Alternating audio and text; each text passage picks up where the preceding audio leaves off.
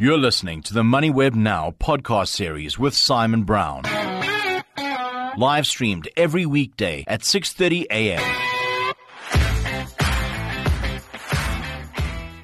A very good morning. It's Wednesday, the 22nd of November. On this day, that is this morning, Eskom has issued this statement.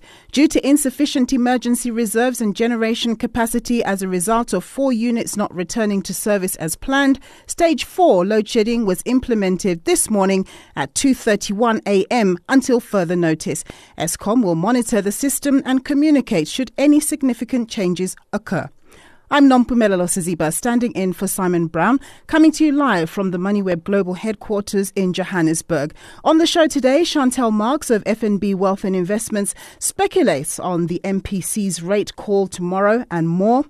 African Bank registered an increase in profits in its recent results. Its new CFO, Anbann Chetti, takes us behind the scenes, and we speak to a major wind and solar player, Mainstream Renewable Power, on its latest announcement on financial close on a 97.5 megawatt solar PV farm with energy offtake agreements with Sasol and Air Liquide.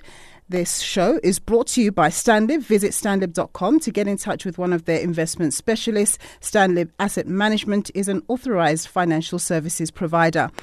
In your morning headlines in MoneyWeb, politics at play, slow down, our savings are at risk here. Business Day, finance MPs defy Treasury's advice on the two-pot retirement system. In your morning markets, the S&P 500 ended up 0.7%, and the Nasdaq closed the session up 1.13% yesterday. Commodities, on the commodities front, gold trading currently at $1,996 an ounce, Brent crude oil 82.36, platinum 931.45 an ounce, palladium 1,063.48 an ounce. The rand is trading at around 18.61 against the US dollar. Bitcoin is down, trading at around 36,349. In terms of Tencent, we see that at last check, trading around 0.25% up at around $325 a share. Your top 40 opening call, we see that opening up at around 177 points higher, which translates to around 0.25% in the green. MoneyWeb Now, on the money. Also available on podcast. All right, so we kick off the show with our markets chat with Chantal Marx, the head of research at FNB Wealth and Investments. Thanks very much, Chantal, for joining us this morning. So what's been your reading of the market sentiment in November so far? Market sentiment has been a little bit more positive than what we saw in October, at least, but it's been very volatile and very skittish, I would say, result in the market moving up significantly, and then one bad print would have the opposite big impact. Yeah. So what's your bet for tomorrow's MPC? So for the MPC, we expect them to keep rates on hold. We've seen most major central banks keep rates on hold as well as inflation continues to come lower. But we think it's going to be another hawkish hold, meaning that they're not going to talk about any cuts. They're going to say that the threats to inflation are still to the upside. A lot lies on pricing action in between those MPC meeting dates, as well as the rand exchange rate, which remains quite volatile. So what was the story with Sibanye yesterday? The stock plunged by over 20%, seemingly brought on by its announcement around some financial instruments that it's tinkering with. Please explain a little bit and why the market didn't like it. Yes, it was really interesting. I think it just surprised the market. Sibanye opted to issue convertible bonds. And convertible bonds are something between equities, normal stock, and debt. It's like debt because it does pay interest. It usually pays a lower interest than a vanilla debt instrument. And it's like equity in the sense that you can convert the bond at some point to equity. So you can literally end up owning equity in the company. But that would be dilutive to ordinary shareholders. So we would have expected a big market reaction to the downside, but this market reaction was quite severe. And it led to a lot of speculation over why the share was being sold off so much. Some traders said that it could be a hedging strategy from some of the guys who actually bought convertible bonds, and others said that it was just kind of a herd effect. The share price dropped and you started seeing a lot of selling price pressure. But either way, it was probably a little bit overdone. Yeah, it does sound like it was overdone. Fundamentally, is it worth, popping in there now that it's at a lower value? So it certainly looks more interesting to me. I'm not personally a massive fan of Sibanye. I think that the exposure to very marginal gold and platinum can stand you in good stead when prices are high, but it can be a massive drag when pricing is under pressure, as it is right now. I do like the fact that they're expanding into kind of future metals and the battery metals space, but that could take some time to materialize, and there is some execution risk there. At these levels, I do think that it compensates you for quite a bit of risk in there, but I won't bet the house on a stock like Sibanye in any event. And then Telkom, it was the top performer yesterday after releasing their results, up over 7% on the day. Was there some sort of amazing revelation in their results? What's your reading of that stock? So the results were okay. I think the major revelation was that they are actually now in renewed talks to sell Swift, which is their towers and masts business. And with Telkom, the value in the company really lies in its massive asset base. And the fact that they are starting to monetize that asset base could result in a really nice valuation uplift. And I think that's why the market responded so positively to that announcement as well as the results. We see them shifting towards new gen technologies, and I think that they're really moving towards trying to realize value from the asset base and the portfolio generally. So yeah, I mean it's still quite well below its previous highs. But yeah, at least this is something for suffering shareholders. Indeed. Chantal, always a great pleasure speaking to you. That was Chantal Marx, Head of Research at FNB Wealth and Investments. When you stay invested over time in Stanlib's Global Multi-Strategy Diversified Growth Fund, your money's in for some smooth sailing. With our global partners JP Morgan Asset Management at the helm, your money can withstand the pressure and bad weather day-to-day market conditions cause. All aboard? Seek more returns at stanlib.com/more.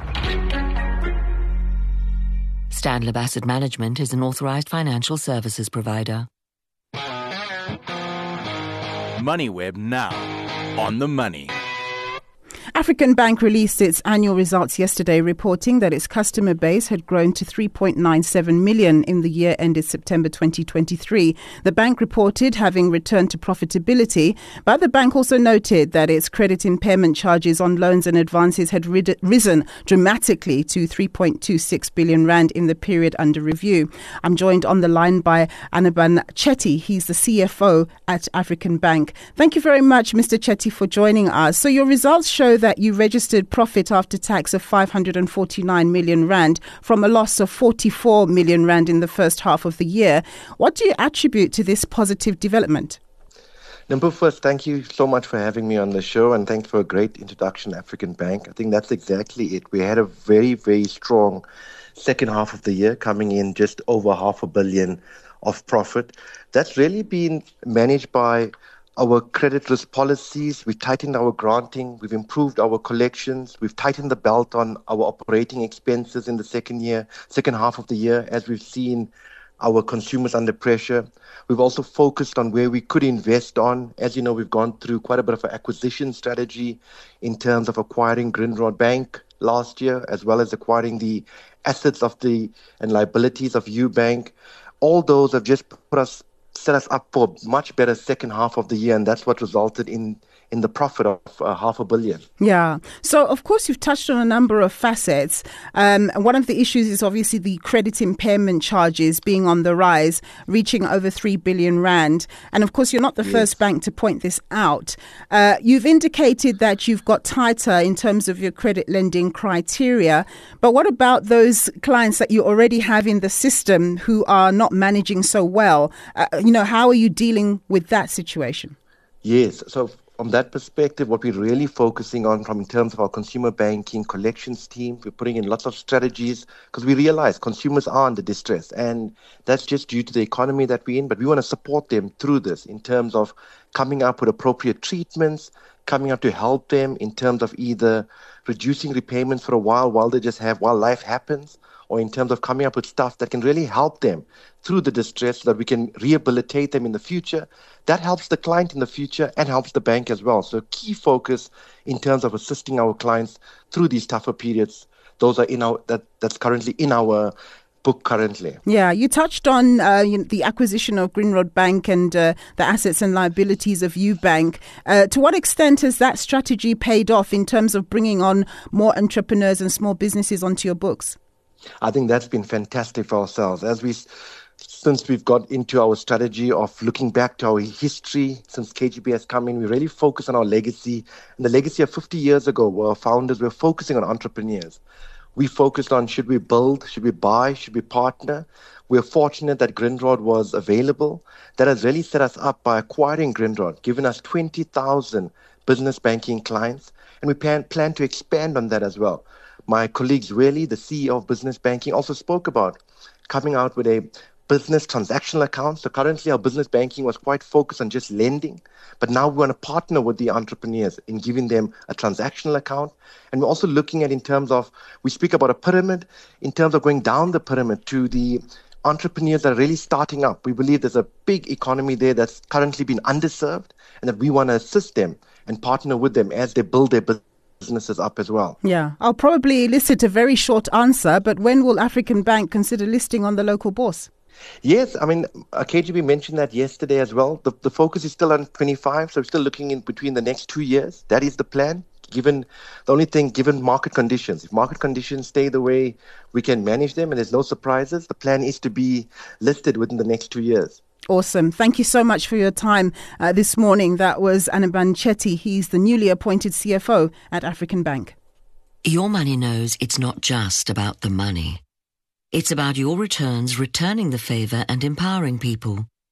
Your money can do more to change the narrative. Beyond delivering consistent returns, investing in the Stanlib Khanyisa Impact Investment Fund can help eradicate poverty and protect the environment. Invest for more impact at stanlib.com/more. Stanlib Asset Management is an authorised financial services provider. MoneyWeb now, on the money. Global wind and solar company Mainstream Renewable Power has signed 20-year power purchase agreements with Sasol and Air Liquide in relation to a 97.5 megawatt solar PV farm, which it has just reached financial close on. It's set to build the facility imminently in Secunda in the Free State province. I'm joined by Hein Reyneke. He's the General Manager for Africa at Mainstream. Thank you very much, sir, for joining us. So there's cause for celebration. You've reached financial close on this 97.5 megawatt solar PV farm. What does this mean exactly, and what hoops did you have to go through to get here? Good morning, Nompu, and thank you for the opportunity. We as a team in South Africa are ecstatic about this achievement. It's been a very long journey to get to this point. Financial close effectively means we can raise the capital from our debt providers and from equity, and so cash would be in the bank and we can start construction. In order to achieve financial close, we need to prove to the lenders and our equity partners that this project is ready to go. We can start construction. We've achieved all the required permitting that's in place, all the legal rights are in place. To build a project like this takes around about 50 permits in environmental approvals, ranging from agricultural consents down to mining rights, down to using water on site, zoning approvals, environmental approvals, land rights, contractor rights. So it's a very long, tedious process to get to this point. And what made this one particularly difficult is that it is one of the first private market projects in South Africa. So there's a lot of unknowns still that we need to resolve, and we're quite happy to have achieved that now, and looking forward to starting construction in the next weeks. Great stuff. So how much does it cost to build a solar PV farm of this size? You indicated you're going to be beginning construction next week. Just give us the time, and also when are you expected to complete the construction? So we'll start in the next weeks. Next week may be a bit too early for us.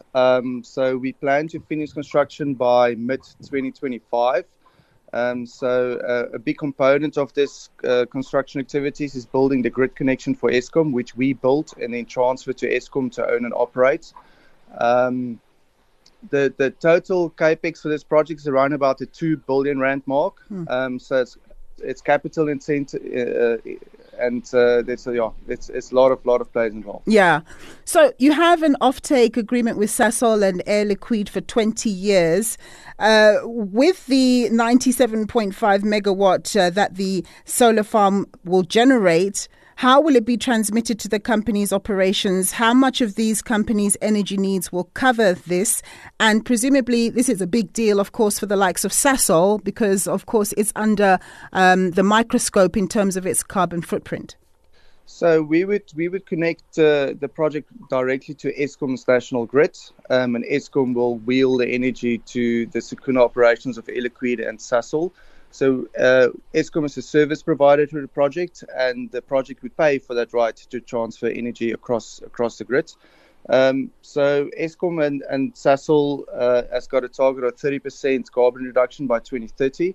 And this is the start of that process for them. So it covers a portion of their energy needs at that specific location, but through this program, there's many more capacity to come. So in 2 minutes, given that much of the inputs into a solar PV farm would largely be imported from places like China, what are some of the local direct and indirect socio-economic benefits that will come in the construction phase of the build project?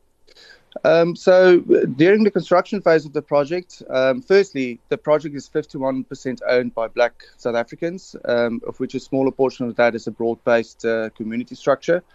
There's around about 400 jobs that we will create during construction direct for the community. And there's obviously a lot of wider, far indirect impacts for the South African economy. The 2.5% of the project's revenue would be spent directly into the community through socioeconomic developments.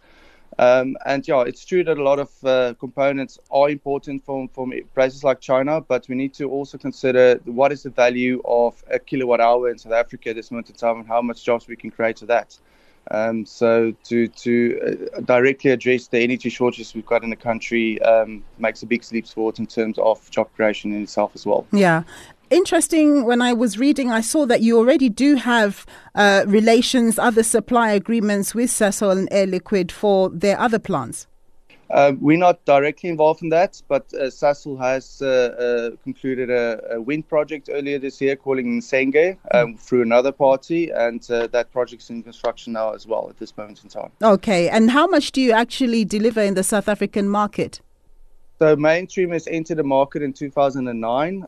We have delivered 850 megawatts of wind and solar through the government program. This is our first private sector program. So we're close to the gigawatt mark and plenty more to come. All right, super. Thank you very much, Hein, for your time and giving us some insights around your financial close and the construction of the new PV farm. That was Hein Reyneke. He's the General Manager for Africa at Mainstream Renewable Power. Well, that's a wrap for today. Wishing you a great day further. This show was brought to you by Stanlib. Visit stanlib.com to get in touch with one of their investment specialists. Stanlib Asset Management is an authorized financial services provider. MoneyWeb Now is live every weekday morning on the MoneyWeb website and app at 6:30 a.m. and podcast just after 7 a.m. I want to give thanks to the MoneyWeb team, to you for listening and our guests for their time. I'm Nompumelelo Siziba and I've been standing in for Simon Brown. You've been listening to another MoneyWeb Now podcast, posted every weekday at 7 a.m. on moneyweb.co.za. MoneyWeb Now, on the money.